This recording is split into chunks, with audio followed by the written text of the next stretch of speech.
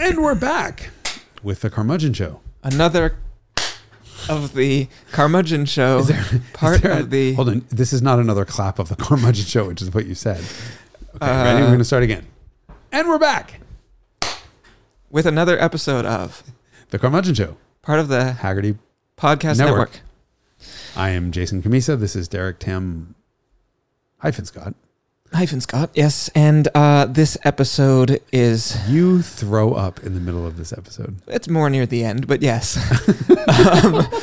The episode in which I throw up, and we discuss, of course, vintage Mercedes-Benzes for a while, and then... And of course, vintage Volkswagens for a while. Oh, yes, and vintage Volkswagens. And then we get a random number generator guided visit through a small selection of entries in both Jason's and my spreadsheets documenting the cars that we have driven with, of course, some colorful commentary. Without further ado, let's go to the little music so we can come back and watch Derek shoot water or whatever the fuck that was out of whatever hole that came out of. Face hole. Cue the music.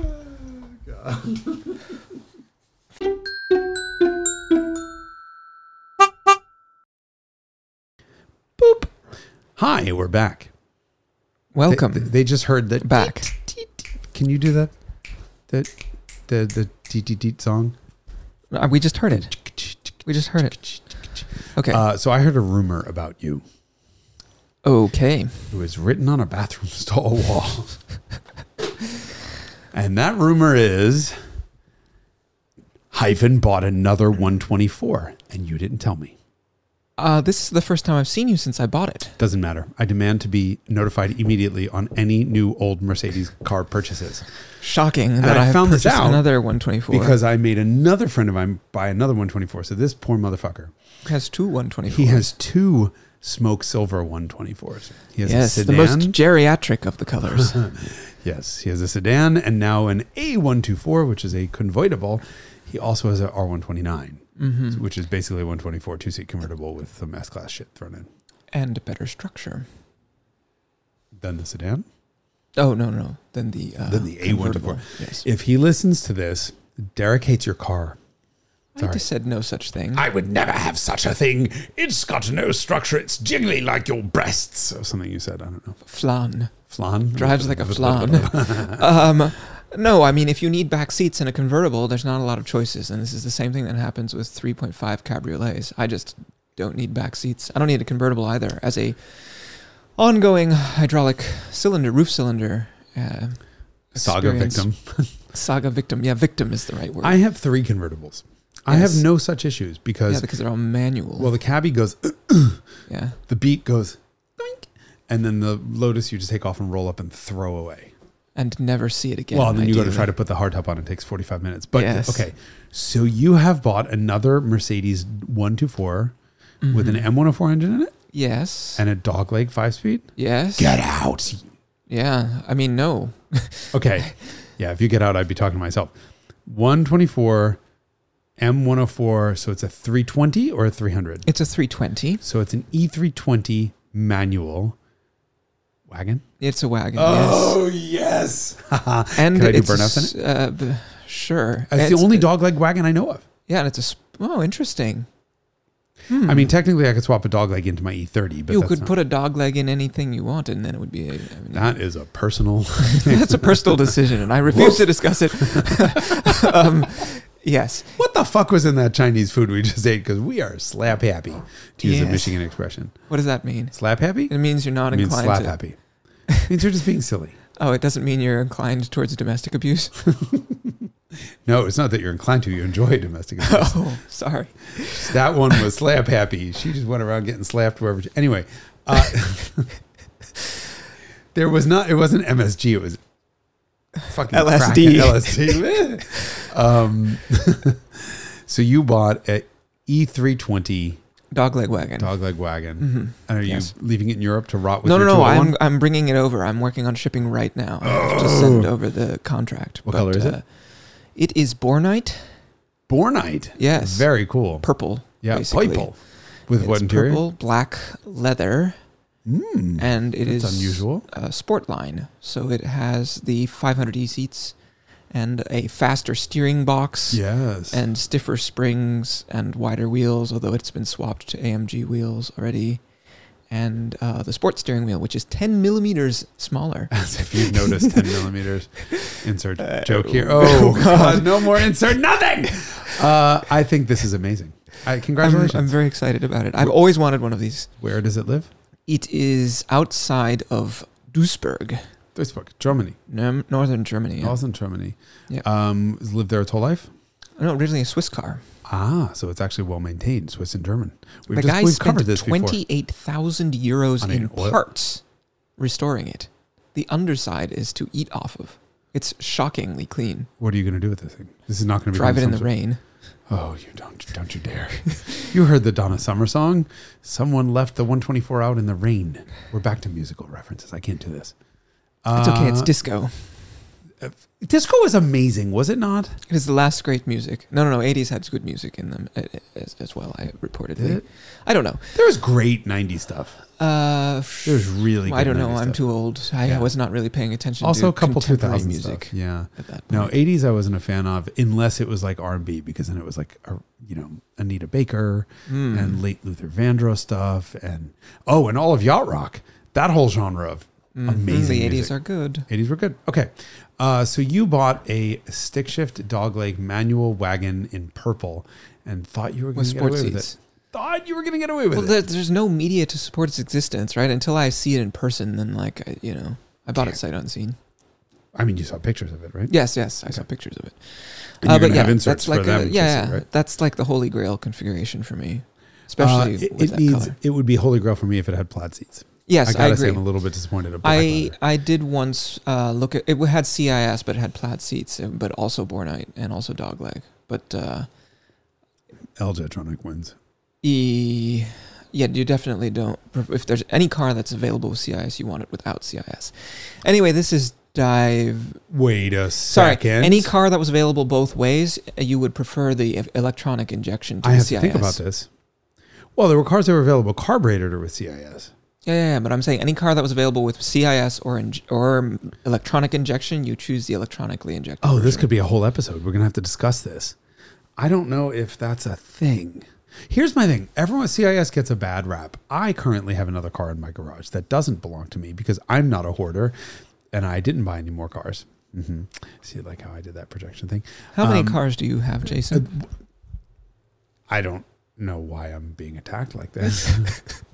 Right. Okay, let me explain one thing. That 1994 Hyundai XL, picture to be shown here, is still within 25 feet of us. I wasn't counting that car. Allegedly, I wasn't first of all, counting was that paid car. for months ago, and the new owner, the very, very proud new owner, oh God, I hope he is flying down from the Pacific Northwest on Thursday with his daughter so they can drive it home. And he's like, is anything wrong with it? I'm like, the fuck do I know? No. Every time I go near it, it goes, boom, starts and runs perfectly.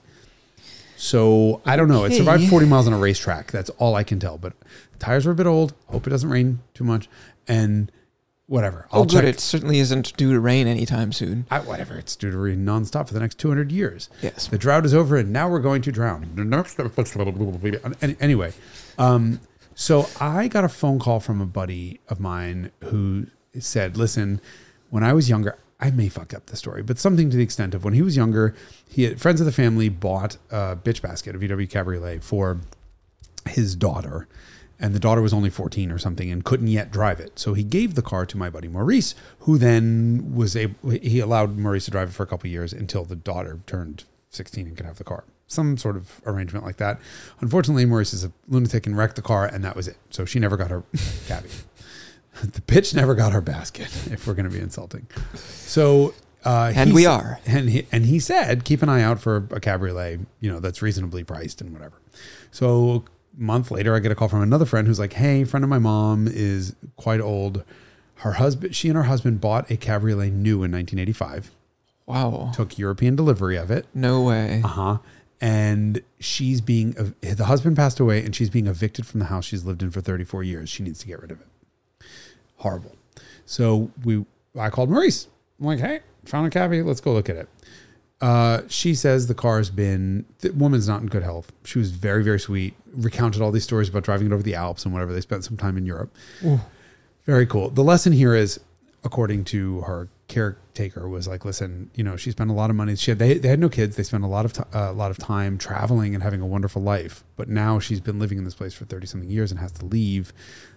The lesson for all of you is own your residence. Buy a house. You can go on vacations, but buy your house first. So the poor thing needs to sell this car. We walk in the garage. It's got no gas cap on it. And registration was last expired in 2019. So I'm like, well, that's not that long ago. Yeah, but how long ago? How much gas evaporated out of that fucking tank? And what's all in there left? Shellac. Yeah, exactly. So I'm thinking, all right, it's not going to start. Let's not even start it because we're just going to jam everything up full of crap. So buy a new fuel pump, pull the fuel lines off, dump it out, have the pump dump it out, put a new pump and new filter in, and hopefully it'll be fine. But it had some air left in the tires. He offered a reasonable amount of money for the car. She countered with a slightly less reasonable sum of money she was trying to get out of it. He gave her his number and said, listen, one day, if you change your mind, let me know. Over the course of the next couple of weeks, a bunch of people looked at it and offered the same amount of money that he did. So I had told her the story I said, listen, I'm sure this is very difficult to get rid of this car. The best I can tell you is it's going to go to a cool place. This girl's wanted one for her whole life. She will now have one. I think it's a neat giving back story. Maurice is going to fix it, make it, to replace the crashed one. Yes. 20 years later. I mean, however long this has been. Long story short, she calls and says, I'd rather you have it. Come and get it. So I pull the battery out of the Scirocco. I get a air compressor and 5 gallons of gas, and we headed over. So you didn't do the... She said somebody else showed up with a jumper box, and it started. So what the hell? They've already started it. Let's just go and drive it home. Save ourselves the tow. So while he's giving her the money and doing all the paperwork, I aired up all the tires, put a couple gallons of gas in it, pushed it outside, and fucking thing started right up. I mean, it's amazing. I mean, this is why I say CIS gets a bad name. This car's been sitting for years, and it was and idled perfectly, and then started to stall and stumble and run like shit. But once it got some temperature in it, it was perfect again, with who knows what is in that gas tank. And so I said, listen, just bring it to my house, stash it in the driveway, and I'll help you, get parts and whatever else we need for it. Cause he lives in the city. It doesn't have any more parking. And, he made it 3 blocks before he's like, this clutch is fucked. Now we know it was sitting for so long. Yesterday we tore into it. Oh, the clutch kit, including a new pressure plate and throw up bearing and all the other shit, was $79, I think, $89. For a clutch kit? Mm-hmm. And then the worst part was that we get in there and we see that the flywheel, that Chinese food had LSD and gas in it. The flywheel is completely fucked. It's all original. So when we pull the flywheel off, 1.5 pounds of clutch dust falls out with it. I've never seen so much clutch dust. So clearly it's original, but it's gone. I mean, there's kind of the flywheel surface is all forget about feeling it with your fingertips. You could feel it with somebody else's fucking insert name of extremity that you shouldn't be able to feel from someone else. Call a guy that I know has got a VW parts store around here in stock. Yeah, I got a flywheel in stock. It's yours for $90. I love old Volkswagens. For a grand total of $180 or $200 all in now, it's got a new clutch, and he's currently in my garage doing a timing belt on it because I'm here recording with you instead of helping him work on this car. How did the clutch job, you finish that all and it's functional? He had the thing I was talking with. I have a new thing in my house where I have no heat in my house because apparently all my ductwork has collapsed, and I was wondering why it was taking 2.5 hours to heat the house in the morning. Because you were heating the crawl space. Because I was heating the crawl space, which is very well ventilated, which means I was really heating the neighborhood. Yeah, you were heating the global warming. Yeah, and unfortunately, all of the old ducts have fallen down and are disconnected, which is not the actual problem. The actual problem is that they were wrapped in asbestos, which means I get to pay more thousands of dollars to have somebody come in with suits and remove the hazmat suits. Yeah. So I was talking to him. In the hour that I was talking to the guy who was trying to measure the ducts, but couldn't because the underside of my house was underwater. It's the fucking cascading shit show of my life. Maurice had the tranny ready to come out. They're just so easy to do. So new clutch, new timing belt, and it's going to go to a new home, and I'm super excited about this. Cool. That's really fun. I'm glad it's being saved. Yeah, I love stories. What color is it? Red.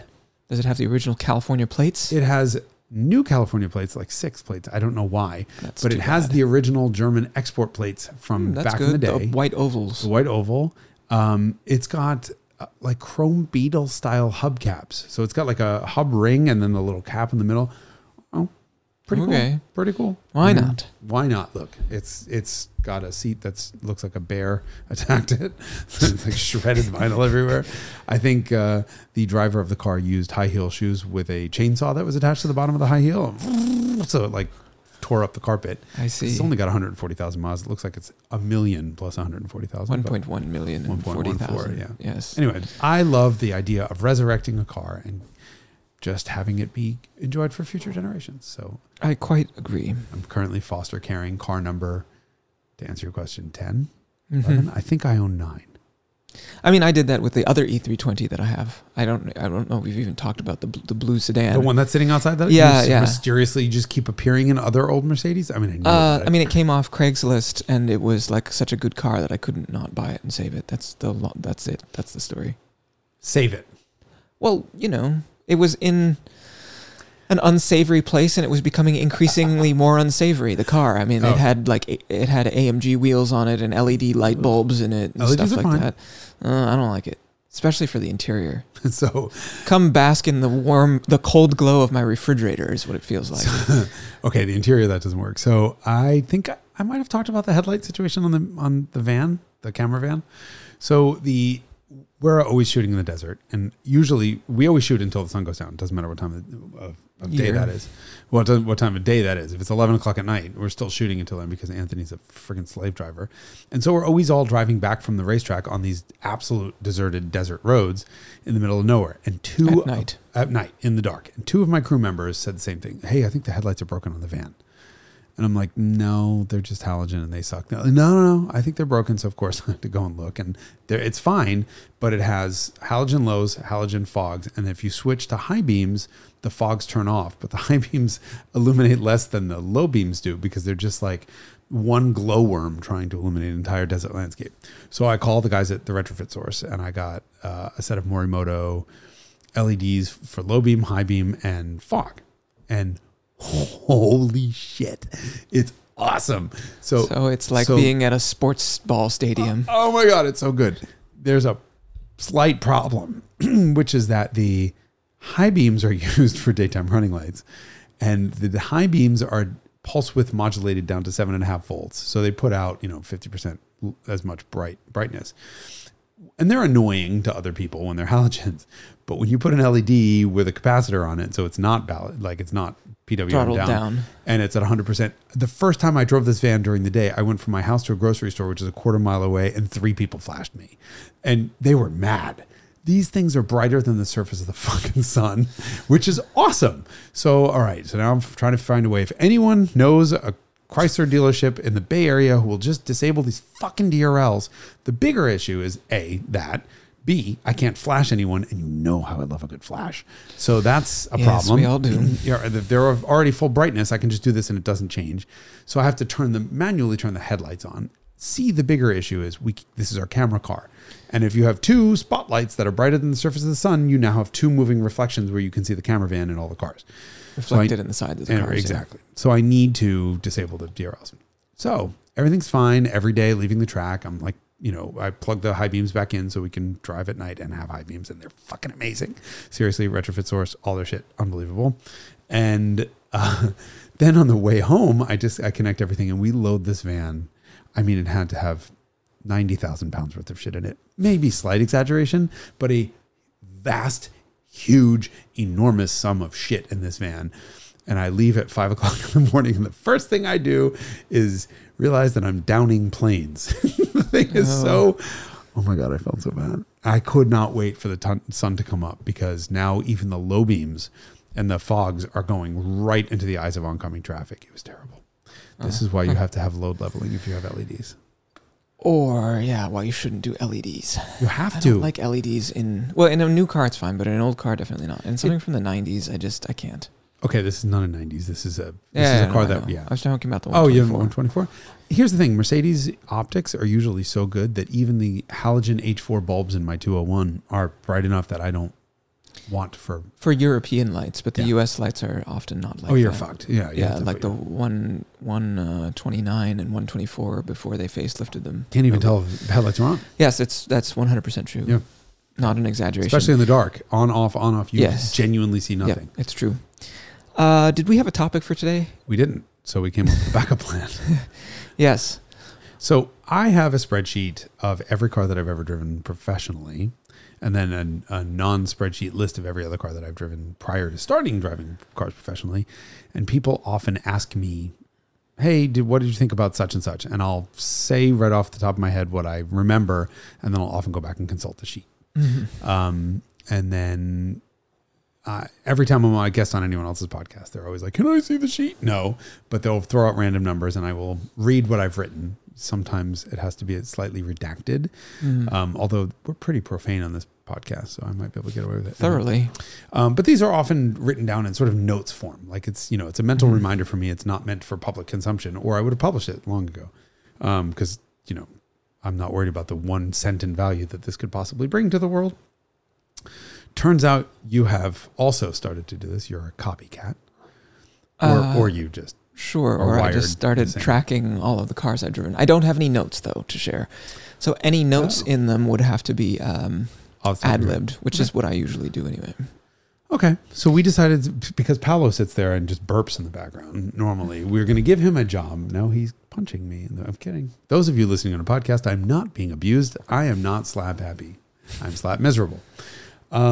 So Paolo has a random number generator, 2 of them, in fact. One that goes up to 2,714, which is the last entry on my sheet, meaning I have notes on 2,714 cars, only because I've missed a couple from last week. You have how many cars?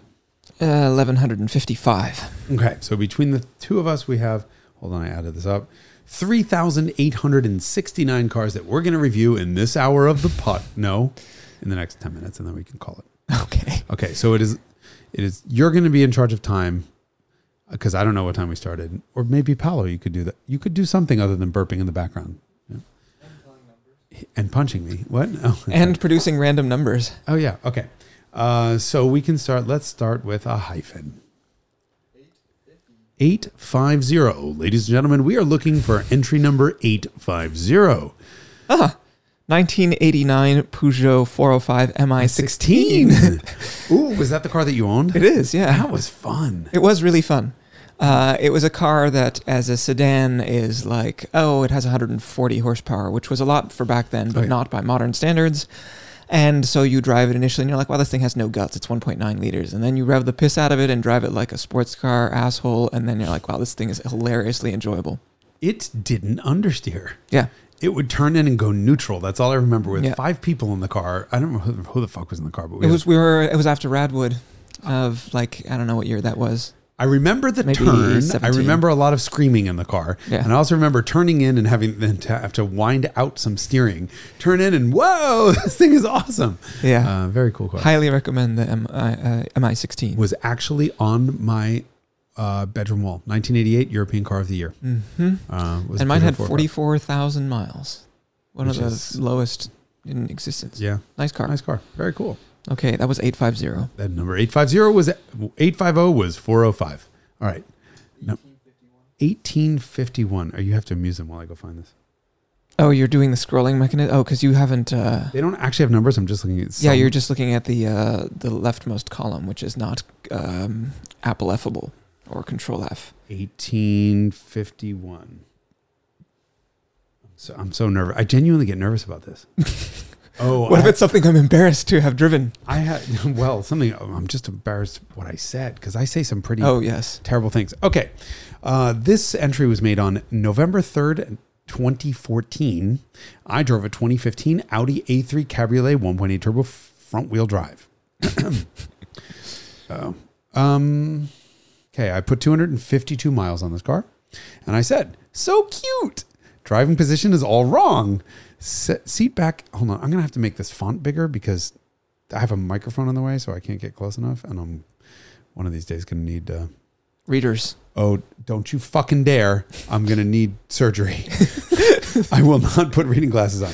Driving position is all wrong. Seat back aims at you Aims you at the front fender because you sit inboard of the wheel. What the fuck, Audi?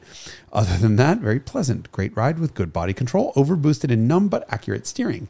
Decent ergonomics. This version of MMI isn't quite as easy as some past, but still very good. Excellent HVAC controls, etc. God, I'm very wordy, sorry. No paddle shifters, very fast brake response. That said, way too heavy for front wheel drive. Can't make it through first at 3/4 throttle without lighting up the front wheels. ESP cuts power and progress tremendously. Bang & Olufsen is slammin', of course. Good wind control, very good visibility, but you definitely need that backup camera. Great structural rigidity with only minor cowl shake, fairly unusable back seats, but they'll do in a pinch. Decent trunk with divider for top, goes up and down slowly, blah, blah, blah, blah. Very quiet. 1.8T has great mid-range punch, but nothing up top. Wide open throttle hill climbs are frustrating because the car has even more grunt in the next available gear. Don't you hate that? You upshift and the car's faster. It mostly just isn't enough muscle in this car. The 2-liter and Quattro are really kind of necessary, but 30 miles per gallon indicated on the highway and 25.1 overall. So that's A3. That's A3. Yeah. So that's like near luxury entry level convertible Audi. Yep. I remember anyone this. who buys that car is not going to give a shit about any of that stuff. No. They're like, it's cute, it's convertible. But it was a manual. It must have been. No, hold on. It couldn't have been a manual. Why am I Doubt talking about it. first gear? Normally I would say something about the way it shifts, but no. Oh, I do say no paddle shifters. I remember that car because I remember taking it to Zingerman's Delicatessen in Ann Arbor. And so this was definitely a thing where I drove in Michigan to notice I didn't say, can't make it up any of the hills in San Francisco because it weighs 4,800 pounds and has front wheel drive. Yep, that is my A3. I really wish there was a Volkswagen Golf convertible version of that car on sale now. Like, I just want a 4-seat convertible. Buy an E320. No, I have a Volkswagen Cabriolet. Buy a Volkswagen Cabriolet. You already have one. Yeah, but I want one that, like, if a large mosquito hits me, I don't die. E320. 2 large mosquitoes. Okay, modern cars. Paolo, number generated for Derek? 1061. 1061. That is 1,061. 2015 Porsche 918 Weissach Silver. Fuck you. You know I'm going to get a Daihatsu next. It's going to be like a friggin' Mitsubishi Mirage rental car. And yes, Mirage rental. So Paolo was with me this day, and we had a 918 and we had the Carrera GT, and we swapped cars halfway through, and then I drove one to the photo spot, and he drove the other, and then we switched. I drove the 918 first. It was fast and modern, and then I drove the Carrera GT back, and then I was like, fuck. Why would anyone ever buy a 918 when you can buy a Carrera GT? Right, hold on. What I'm going to do is I'm now going to do a Control F search for when I drove a 918. Only one. That was May 19th, it's outrageously fast. Holy hell. Every time I get into an EV, I forget how instant the power is. Insane speed, lights up the rears, and then just fucking goes. Okay. Steering. What do you remember? It's sort of unremarkable. I mean, everything's unremarkable by modern standards compared to like an old 911. So here's the thing. This is why I take notes, because you're saying it's unremarkable. I remarked. Okay, what did you remark? Incredibly heavy. I don't remember this. I did for a Discovery show called Supercar Super Build, and I did donuts in it with the permission of Porsche. That I remember. Incredibly heavy steering, not the most talkative at the limit, but way better than overboosted 991s. Understeer for 0.05 second on throttle, and then the engine responds. Very neutral, huge grip, monstrously fast, sounds incredible, very Ferrari, but vibrates your teeth out inside the car. You hate it because it's a flat plane V8. Mm-hmm. Yeah, I mean, I have a whole paragraph written on it, but funny, interesting. Okay, please give me the number, Paolo, for a Nissan Versa base, no CVT. power door lock CVT. We're headed that way. 734. 734. It's a low number. This is going to be a long time ago. Back when I cared. I never cared. Okay, 734. Ooh, this is a good one. On February 5th, 2009, I drove a 2009 Dodge Nitro 3-liter RT. I put 165 miles on this pile of shit. It's a 4-speed automatic. Count them: 1, 2, 3, 4 speeds. I don't remember. I don't know. Well, here's what I said. Hate to admit this thing looks hot enough to almost overcome its horribleness. I always thought that thing was great looking. Course engine isn't as bad as the 3.7, but ouch.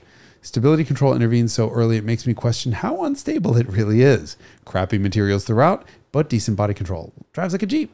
I wish it was 3 feet shorter, lower, and more like a hot hatch than a Jeep.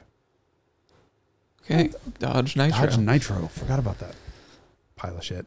This So is why you cute, have to take notes. Yeah, well, the problem, there are a lot of cars in here that like I would have gotten when I worked at Automobile. I was like 2 miles from the office to my house. Walk in the parking structure, get out of the parking structure, drive home, and drive back in the morning, and that's it. And so I would take some notes, but there were a lot. Sometimes I didn't have a lot to say. Obviously, I went somewhere 165 miles in the Nitro, especially because the next day I put, oh my God, I put 70 miles on a Suzuki Equator Crew Cab Sport. What is a Suzuki Equator? I don't know. Hold on. I'm not much to say, but there's definitely no sport in here. Back seat looks bigger than it is. Seats are very upright. Wind noise in the back from the seats folded down. Ergonomics seem a bit dated, but perfectly functional. Enormous Equator badges on the sides are a little much. Doesn't have ESP or TC, but will flash a spin idiot light when there's one wheel peel. That's kind of funny. It's like a contest to get the light to light What up. in the shit? And I put 70 miles on it. I don't remember. I didn't even know there was such a thing as an Equator Crew Cab Sport. Crew Cap. Must be cab. Must be a typo. Wow. Okay. Well, you fucking hit a home run on that one, Paolo. 285 there. 285? 285. 385. 385. I can't hear him. I can't either. I've got headphones on. Studio monitors, excuse me. 385. Are 385. these studio monitors? I thought they were just props. 1986 Ferrari 328 GTS red. Huh. It's funny because there are 1, 2, 3, 4, 5 entries, 6, 7 entries for red 328 GTSs. Oh my God. So this is just like any of the other ones. I don't know. It's CIS. It's 3.2 liters. It's transverse. It's like all of the things that we wish that we don't like about those injected 328, 308 cars. Speak for yourself. I don't want to make any enemies here. You Hope always you don't shit own on a those Nitro. cars all the time. Yeah, no. Yeah, it's a 328. They look really great and they don't drive as well as they look. And they're, flat plane, which I complain about, and timing belts, which is actually not that bad because it's transverse and they're not hard to get to. They're pleasant enough. They're enjoyable, but I don't think they're $100,000 experiences. But that's what they cost. And All it was right. red. And it was red, of course. Yeah. Okay, Paolo. 2383. We're going into the modern era. 23. Amuse everyone, Derek. I apologize for the. We need to have like hold music. The one that you mentioned. Or we need to a couple control it. episodes ago. Oh, yes. Opus number 1, it's called. 2383. Ooh. On July 2nd, 2019, I put 225 miles on a 2019 M18 New Stratos. Oh, that's a very good one. Uh-oh. So I did that Icons video and I basically just fellated the car the entire time for half an hour. And I'm totally in love with it. And I will say, I still want one. I still think about this. And you still describe it as the best Ferrari you've ever driven. Yeah. And also it's like a Lotus Elise with post-puberty. Yeah. Yeah. The interior. Okay. So hold on. So I drove a couple of them. I don't think this is the prototype. But the interior cabin heat thing needs to be addressed, but most of the other problems have been fixed. Okay, so the second one. Stupendous fit and finish for a coach build. No worse than the Ferrari, except for the trunk lid up front. Shift alignment and 1-2 gate. Okay, let's also say that, as it turns out, the car that I did the episode on was originally an F430 F1 that had been was converted to a stick, yes. And there were a bunch of problems with that conversion. Yeah, ECUs and shift alignment and all of that stuff. Yeah, shifter alignment. and there were just a lot of problems with that car. The donor car itself really wasn't sorted, and so a lot of this doesn't have anything to do with MAT. But shift alignment and 1-2 gate still needs to be addressed. Great when cruising, masks speed well. Can't wait to try it when the airbox was swapped. Okay, because the 3,200 RPM resonance is the worst sound I've ever heard in an automobile. So they did MAT did their own airbox for the car, and there was this crazy resonance in this one that was deafening and horrible. It was genuinely the worst thing I've ever heard in a car. And they did, in fact, make a new intake manifold for it and shut it right up. It just sounded amazing. That's right. The one that is the offending one is actually sitting on the shelf at ISSIMI right now. It's sitting on the bookshelf on display because it's made of carbon fiber, and it's actually very beautiful. It turned into like a carbon fiber kazoo of hell. It was terrible. Good steering accuracy with not much field. Great ride quality as always. Turns in like no car I've ever driven. It is simply unbelievable. Huge grip, and then the Cup 2s let go, but thank God for ESP. Great seats, horrid side view mirrors, need to be convex. Such an experience from start to finish, from getting in and driving it to everything else. It's a wonderful piece of art that drives as good or better than it looks. And the more time I spend in it, the more I'm convinced it's better than the Ferrari it's based on. Scuderia Experience Plus, only without the shitty F1 transmission and douche factor. I genuinely would have one. That was $650,000 if I remember correctly, that car. And I thought if it was two something, I was thinking like how many cars, if I sold basically all the cars. Mortgages and all that. Yeah. Could I actually do something like that? And then, the realization of paying $200,000 in sales tax, $20,000 in sales tax. I was like, wait, that's like 3 cars. I could conceivably spend $200,000 on a car that will be worth $200,000, right? I couldn't spend it on a depreciating car. But if I was reasonably sure that it would withhold its value, I could see investing in something like that one day. But what I can't imagine is $20,000 in sales tax. Well, it just has to go up by at least $20,000 in value. Yeah, but what investment are you going to buy in saying, I'm only going to break even if it increases by 10% in value? Anyway. You cannot put a price on an experience like that. I love that. Yes, you can. It's $700,000. Yeah, I don't know what they're like used, but oh God, I want one. Yeah. I still want one. Okay. Epically good. Anything Stratos apparently is just great. Yeah, well, it was the Ferrari couldn't build. You guys should watch that episode. That was a fun Icons to do. We had horrendous weather. We had a whole bunch of shit go wrong, but man, was that car good. Mm-hmm. Okay. 892 for Derek Tamscott. 892. Derek, please get the red courtesy phone and dial 892. Where are we? 892. It's after 891. On the 16th of September, 2016. Please tell me you don't have it in the douchey European way. 16 September. I drove a 1964 Porsche 356C Coupe. This car. I have a license plate frame from this car. I mean, no, I don't. So Derek stole shit off a customer car. I exported it with the car. For sure. This car went to Germany. It was a white 356C coupe that came from a guy who owned it for a long time, and he was done with it, and we sold it to Germany for him. But yeah, 356C coupe. So this will be the end of the 356 line right before the 911 came out.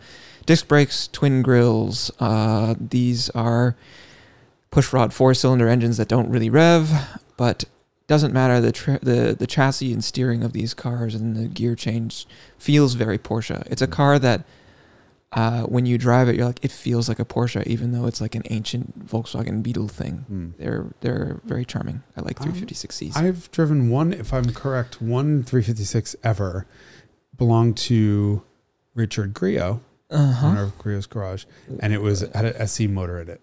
And what year was the car? Okay, it's a 1958 Intermechanica. Oh, it's a replica. Swapped with full subframes from 911 SE, just with carbs. Brilliant throttle response, dirty engine note. Quick, fun, and far more stable than I'd expected 356 to be. Well, then again, it's not a 356, it's a repop. I like it raw and fun and stable at 80 miles an hour and quick enough. Cool car. That's what I wrote. Okay. And by the way, if you've driven any of the cars that I mentioned, you should be doing the same thing. This is like the Equator. I've not driven an Equator. Exactly. I've not driven a Dodge Nitro. I've driven 2 in Equator coffee. Apparently, I've driven an Equator. I don't remember that the Equator exists. I have no idea what it looks like. Literally, no match is found. Like when I go through the Rolodex, it's got to be a pickup truck. If it's a crew cab, presumably it's a pickup truck. I mean, who knew? No, not me. Yes. What? 406.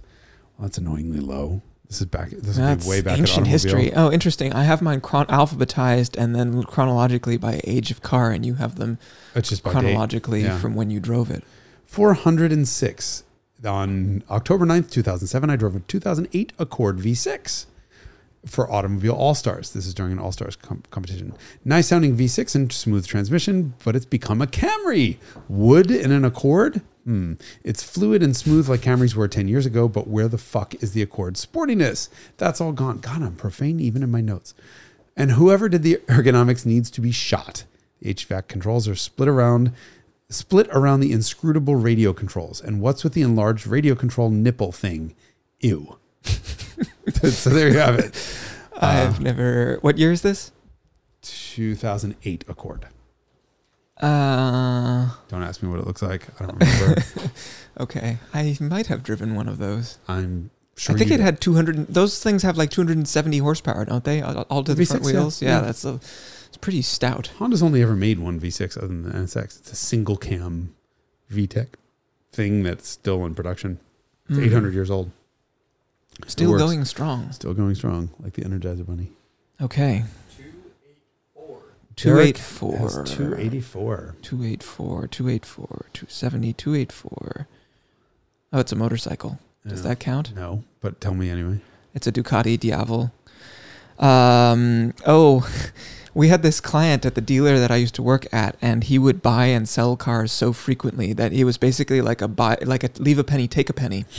And he bought this Pagoda from us, an early Pagoda. It was two-tone, like almost white, but light gray with dark gray hard top and hubcaps with a red interior. Ooh. And so it was really pretty great. It was a neat example. Anyway, he bought it and he was like, can you bring it up to me and I'll just give you something else to take back. I'll figure out what it is before you get here. And it ended up being a motorcycle. So I brought this Ducati back he has like a winery up in the wine country. Did you just pull a helmet out of your ass? And I think he let me know that morning before I left. Oh, okay. Because he was like an hour and a half away up in the wine country. By the way, bring your leathers. Yes. That's funny. So yes, that's why I rode the Ducati Diavol cool. on the 7th of November, 2014. That's fun. Fun stuff. It's almost 10 years ago. Yeah. 1,751. That's how long ago is that going to be? That's going to be 4 years ago. No, God, that's a lot longer than that. 1751 is April 25th, 2014. Oh. I drove a 2014 Ford Fiesta ST. Oh. Rear visibility is absolutely absurd. I can see the ground behind the car, but not the car. Thank you, mirror that's mounted way too high. Clutch take-up is perfect. Shifter is ropey and light, but pretty precise. Steering is great. Not nervous, but quick. Not much torque steer. Enormous, useful information once you're off-center. This might be the best E-Pass out there. Electric power steering. Huge applications of understeering power are met with abrupt brake system stabs that throw you a half a lane over. Headlights suck. Ride is really taut. Don't like that the engine does tricks to help you shift smoothly. It fucks with you when you skip gears. Yeah. And it also doesn't have any engine braking VVT trick. That's another thing that car companies do for emissions and fuel economy is coast down. It'll kill the injectors but crack the throttle open. My GTI does that and I hate it. Downright shocking levels of powertrain isolation under 4,000. It could be a Mercedes.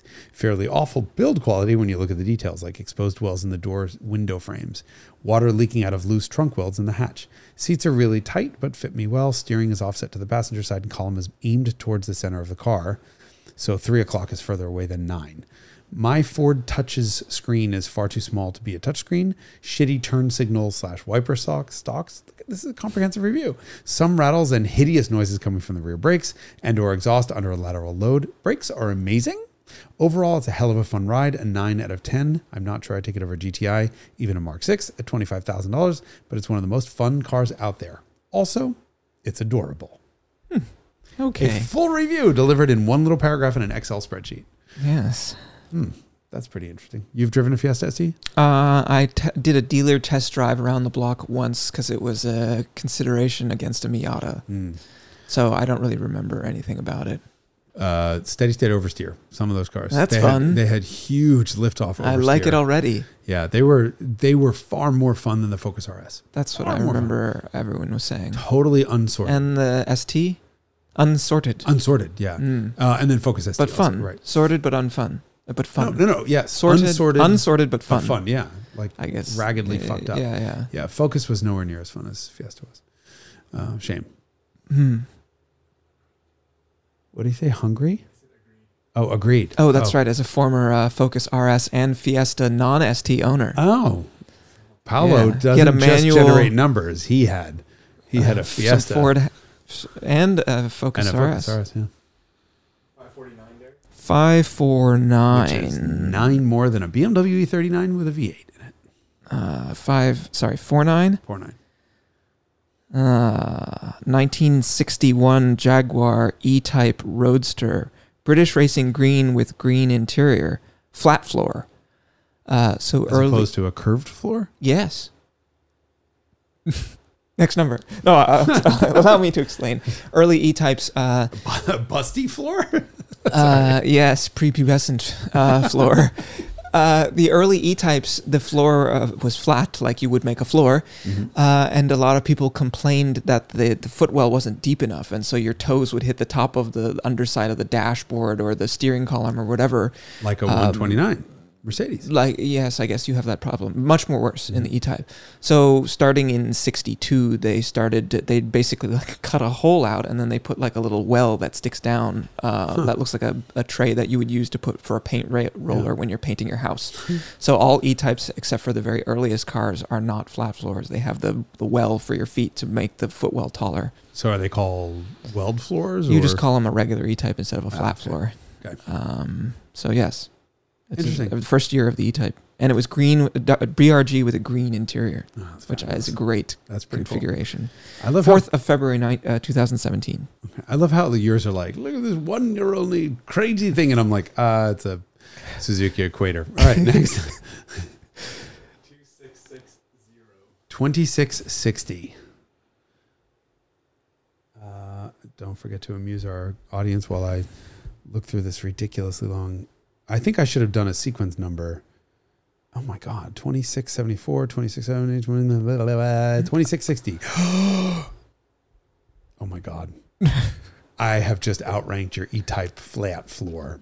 Okay. Because on July 16th, 2022, I drove 1,200 miles In a one 2021 Chrysler Pacifica. No, it was Oh. over the course of a week. I mean, this is hilarious. This is the car that I wrecked. What a useful vehicle, except for the placement of the AC condenser, which is unprotected behind the air dam, as I learned the hard way. day. Oh, you hit something. Great suspension tuning, quiet on the road, holds more than... Oh, wow. This Wow, is offensive. Jason is embarrassed. This is a rare moment that everyone should savor, and if you're not watching on YouTube, you should watch it on YouTube because Jason is embarrassed, and this is maybe historic. Well, you can't not share it. Holds more shit than Trump's septic tank.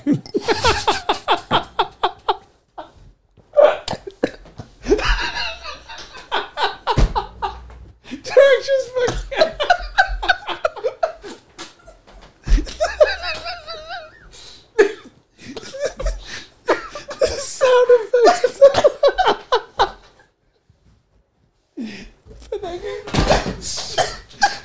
Please, what the hell was that noise? It was the soundboard. Oh my God. This is why I say I can't read this out loud. Why was I drinking water when you said That was stupid. I heard the gurg. Did you actually vomit? Was it the sweet and Everything's sour fine. soup? everything's fine? Getting back to business, 110 mile an hour indicated top speed, 25 miles per gallon on the highway. I don't like it better than the Grand Caravan because the 9-speed doesn't have paddles or tap shift. So my choice is D or S, and the latter is too aggressive and confused. Great displays in Uconnect. Otherwise, I prefer the Grand Caravan, but I like them both more than any other people mover. And now you own a Grand Caravan. This was this is a month before I bought the Grand Caravan. Are you okay? I'll be fine. Yeah, so Almost certainly. the Airbnb that we stay at often when we go filming has a driveway. Like it's got 5 buildings. It's like it's a compound. The whole crew, we all stay together in the house, and the driveway is like curved and then goes from a curve to like a really hard 90 that's very tight. And I needed the van by the front door to load a bunch of stuff. And when we first went there, I warned everyone. Of course, this is karma because I'm like, don't hit the wall. There's a wall that's like 1.5 feet high.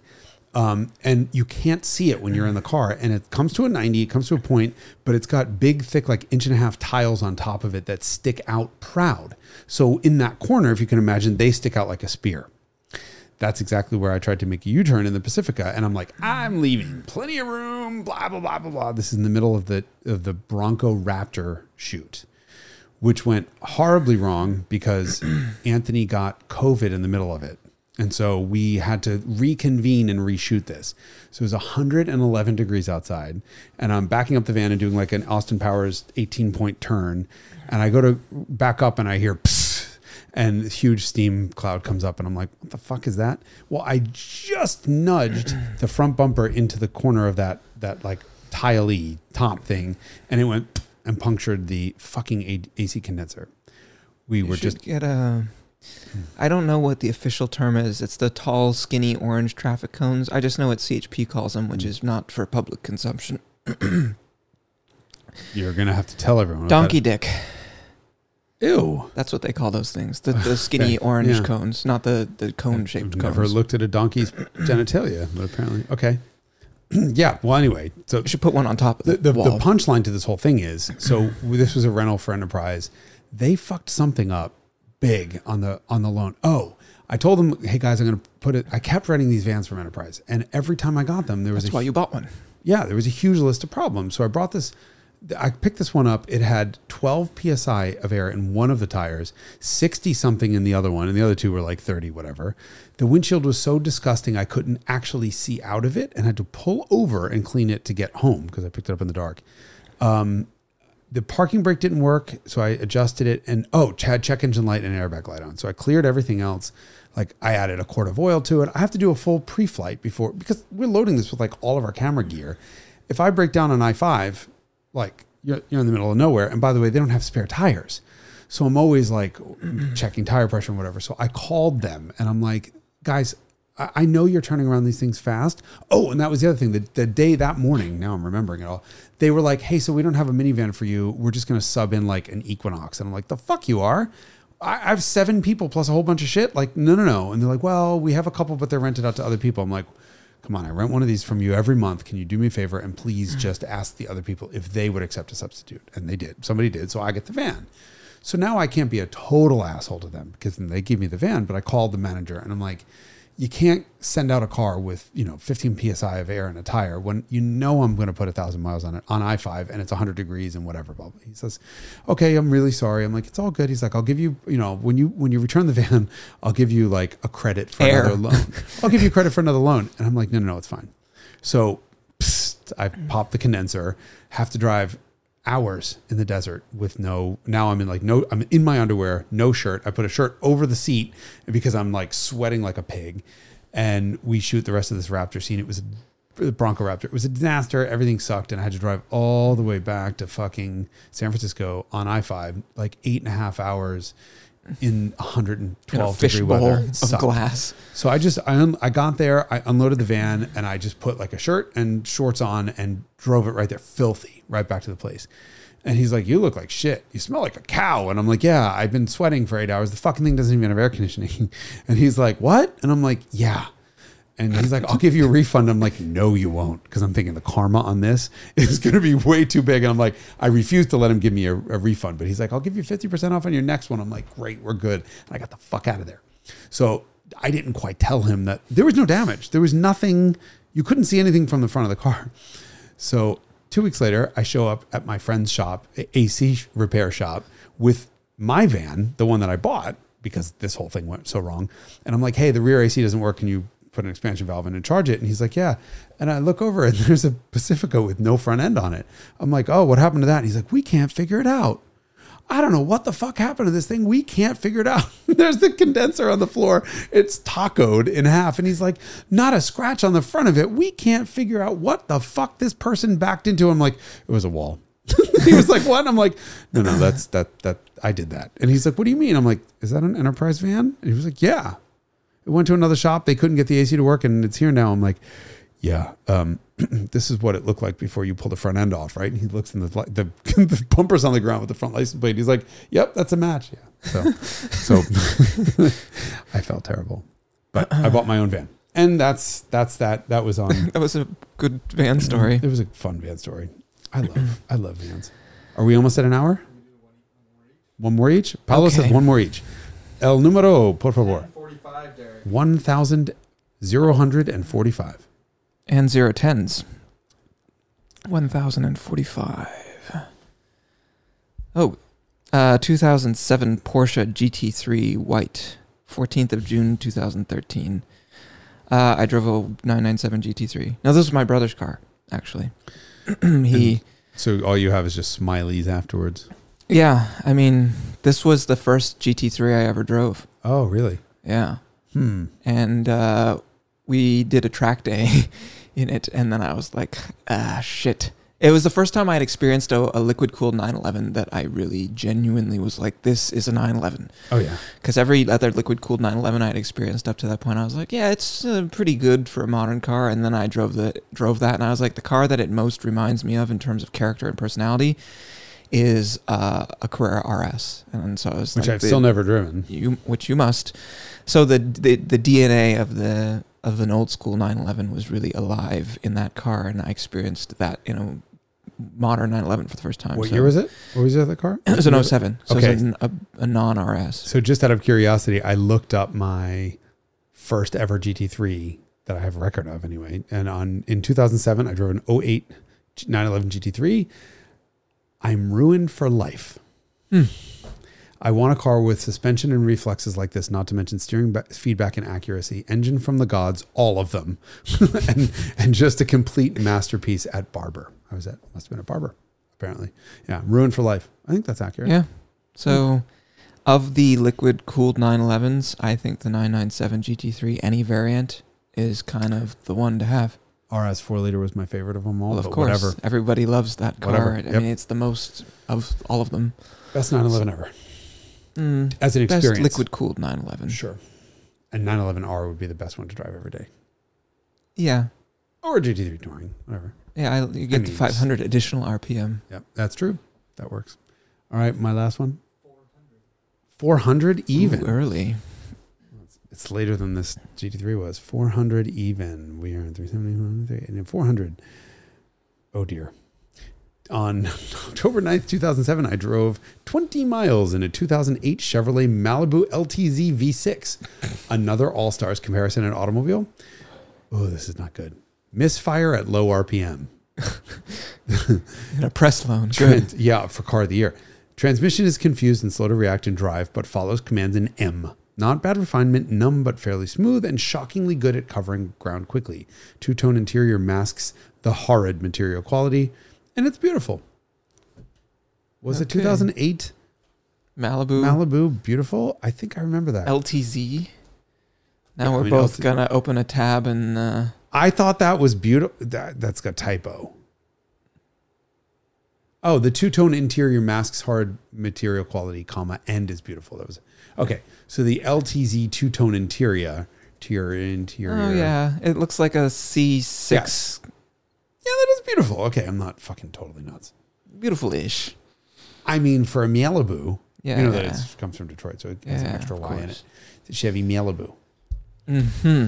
Well, what a high note to finish on this exercise. Now, this is the first. So this is episode 80 something, and you've vomited for the first time on camera. Was that nasal expulsion, or was that? Yeah, sure.